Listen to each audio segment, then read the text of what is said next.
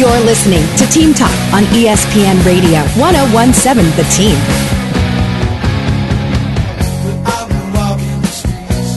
We're here live at the Sandia Sports Bar. A lot of folks already here because we've already got baseball on. Phillies lead the Braves 1-0.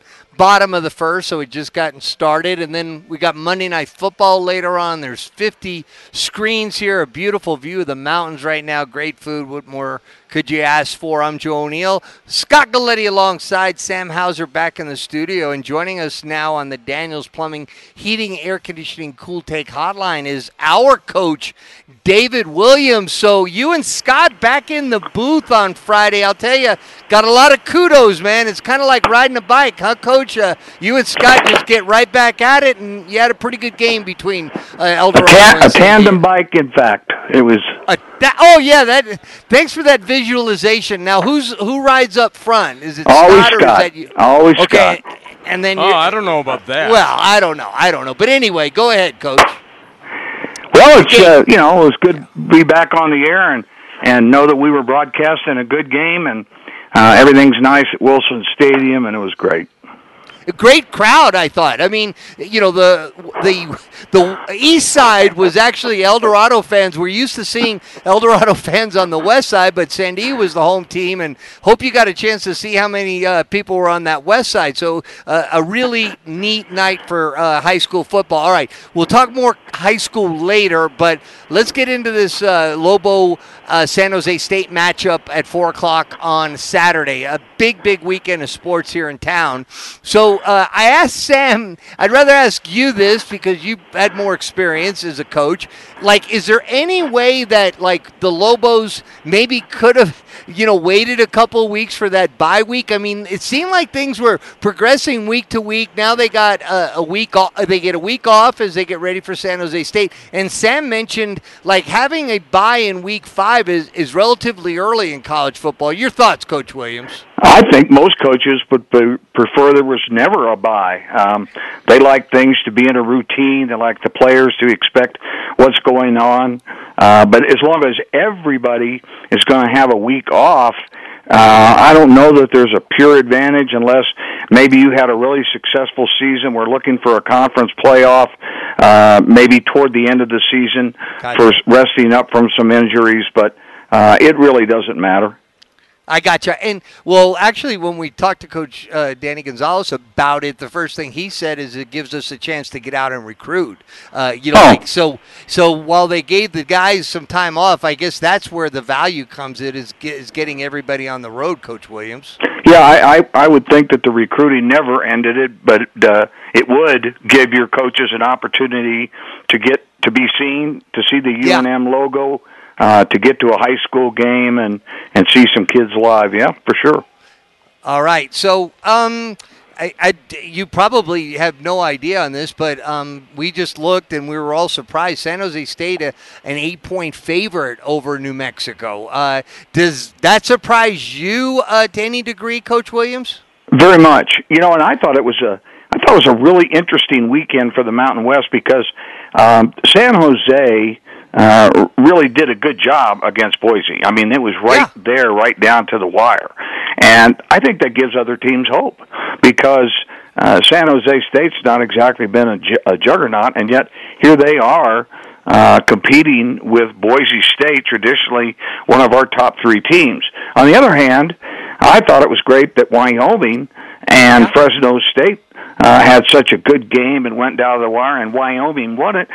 2 weeks ago, Wyoming played New Mexico, and we were one onside kick away from making that a tie game. And I hope that everybody realizes, our players especially, that how tight the Mountain West games can be, and if you play 4 quarters, a lot of good things can happen. All right. Well, the quarterback, you've seen San Jose State a number of different times. Chevin Cordero, yes. Remember him? He's been around forever. It's one of those where when is he finally going to move on, right? Right. Kind of like neat to have a guy who's got a little bit of profile to him, starting a quarterback for the other team when you got your team and Cody Hopkins giving it their best shot for New Mexico. Yeah, it's always interesting. You definitely have to have the roster nowadays to find out who's playing for whom. But the game is so much quarterback oriented now that it's terribly interesting as to see who's going to be there and how they're going to perform on that night. And what a great setting it should be. 4:00 start out there at University Stadium. All right, so getting back to the high school scene here, we keep talking about how these races for basically second place in these different districts are going to play out, and they'll be important for seedings and such, and that's kind of evolving, right, Coach? And a couple of, Farmington got a big win over West Mesa. Go through some of your observations from high school. Well, I think that one of the things that's interesting is that, there was a time when there was only one team that was selected out of each conference. There was a time when it was the top two teams in the district that made it. And so now it's a matter of winning as many games as you can and placing yourself in your district as high as you can so that you can get a good spot in the seedings where they're going to take 12 teams. And so a game like Farmington, where they got after West Mesa really well and established, their place in a possibility of the playoffs, and yet on the other hand we had El Dorado that could not come up with a win with Sandia. Sandia moves up. They're going to be in the playoffs now, and because they've won games and they've beaten these other teams that might be threats to them. So that's what happens.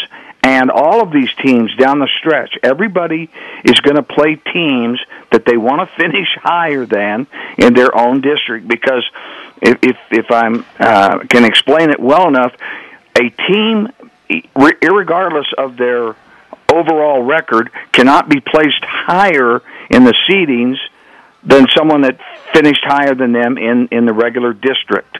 I hope that makes sense. But it does. It's important that you.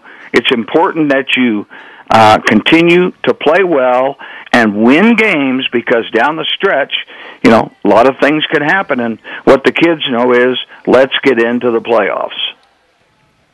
Coach Williams, it's one of the things we seem to talk about every year for high school football. And looking at some of the games over the weekend, you see a team like Monzano able to put up 42 points. Do you get the sense that we're getting any closer to a place of having a real parity conversation within high school football in New Mexico? Well, we've had it at different times. My experience in New Mexico football is there are really good teams that are the cream of the crop. The teams right up at the highest level play really well and can compete. It just drops off so drastically.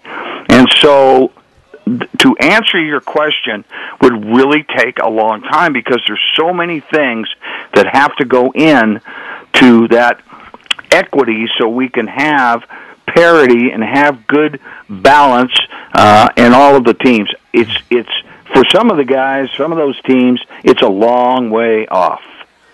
It's possible, but it would take a real enthusiastic endeavor to get it done.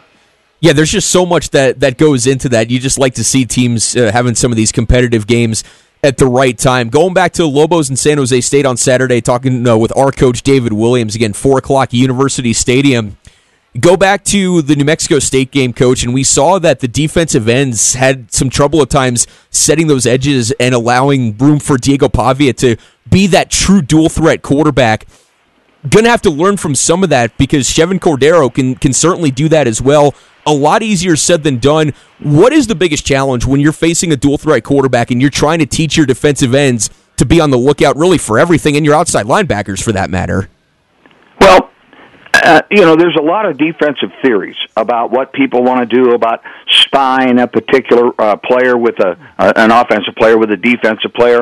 Are you going to have your perimeter people on defense attack the quarterback so that he has to give the ball up or hand the ball off earlier than he would like to? Would you like, the term is feather, would you like to have your defensive people feather or just maintain the line of scrimmage so that quarterback is delayed in making his decisions? And, but you've got to make a decision, and you've got to go with it. I would be of the impression that it's the best to attack the quarterback, and I would say to my player to get after him. That you've got to get the quarterback's attention so he gets tired of being hit, and he'll get rid of the ball. He'll either hand it off or he'll pitch it early, and then everybody can pursue to the ball. So that's my particular approach to that kind of option, dual threat. The run's always a possibility quarterback. I think one of the things we have to remember with this defense is just because the defense is established enough by now, year 4 for Coach Gonzalez, but not everybody on that defense has been a part of it. In the times that you were a practice coach and just seeing some of these games so far, do you get the sense that there are some guys that are still trying to pick this up on the fly? No, but let me tell you what happens with kids, and the college player is a kid. They if something doesn't go their way, they don't make the play they wanted. They get frustrated with not coming up with the tackle or getting on the pitch or something. They go away from the discipline of their position and they do whatever they want. Instead of filling in the defense, and there's got to be when the perimeter, that edge we like to talk about, forces the ball back in where all the help should be coming from. If that help in there has gone someplace else because they thought they saw something or they decided they wanted to have some other play, that's when it breaks down. That's when coaches talk about we were out of alignment. We didn't fulfill our responsibility. On defense, you've got to be able to have people in the right spots, filling the right gaps, and doing things in the proper technique, time and time and time again. One of the things, Coach Williams, that we were talking about the running of Cordero. How about 325 yards passing against Boise State? To me, that's impressive on the road, on the blue turf, and a loss, and it kind of scares me against the Lobo D-backs. Absolutely. I think that everybody that goes into a game with New Mexico is counting on the pass game to be successful. Really saying we're going to attack the Lobos secondary and we're going to make them stop us before we do anything else. And a guy like Cordero, it's not like you're out there playing in the secondary. He made a play and you exhale and go, okay, now they'll go back to the run game. Nope. Not necessarily. And, we have to convince our defensive backs every play is a pass. Every play is a pass. Irregardless, when you come to the line of scrimmage, it's a pass. And then you recognize and adjust accordingly. But if he catches people going to the wrong place or thinking nobody can throw it this far or I don't know where the receiver is, he'll light him up.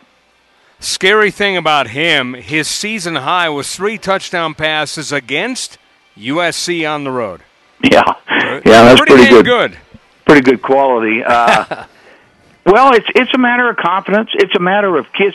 See, here's another thing we haven't talked about with a kid like that throwing. Receivers will run routes full speed when they know if I get open, he'll find me and he'll give me the ball. If a receiver thinks the quarterback's not going to be able to get this pass off or he never throws to me or he's got a favorite receiver, they don't do things full speed. But they know I've got a chance. If I run hard and get open, he'll throw it to me.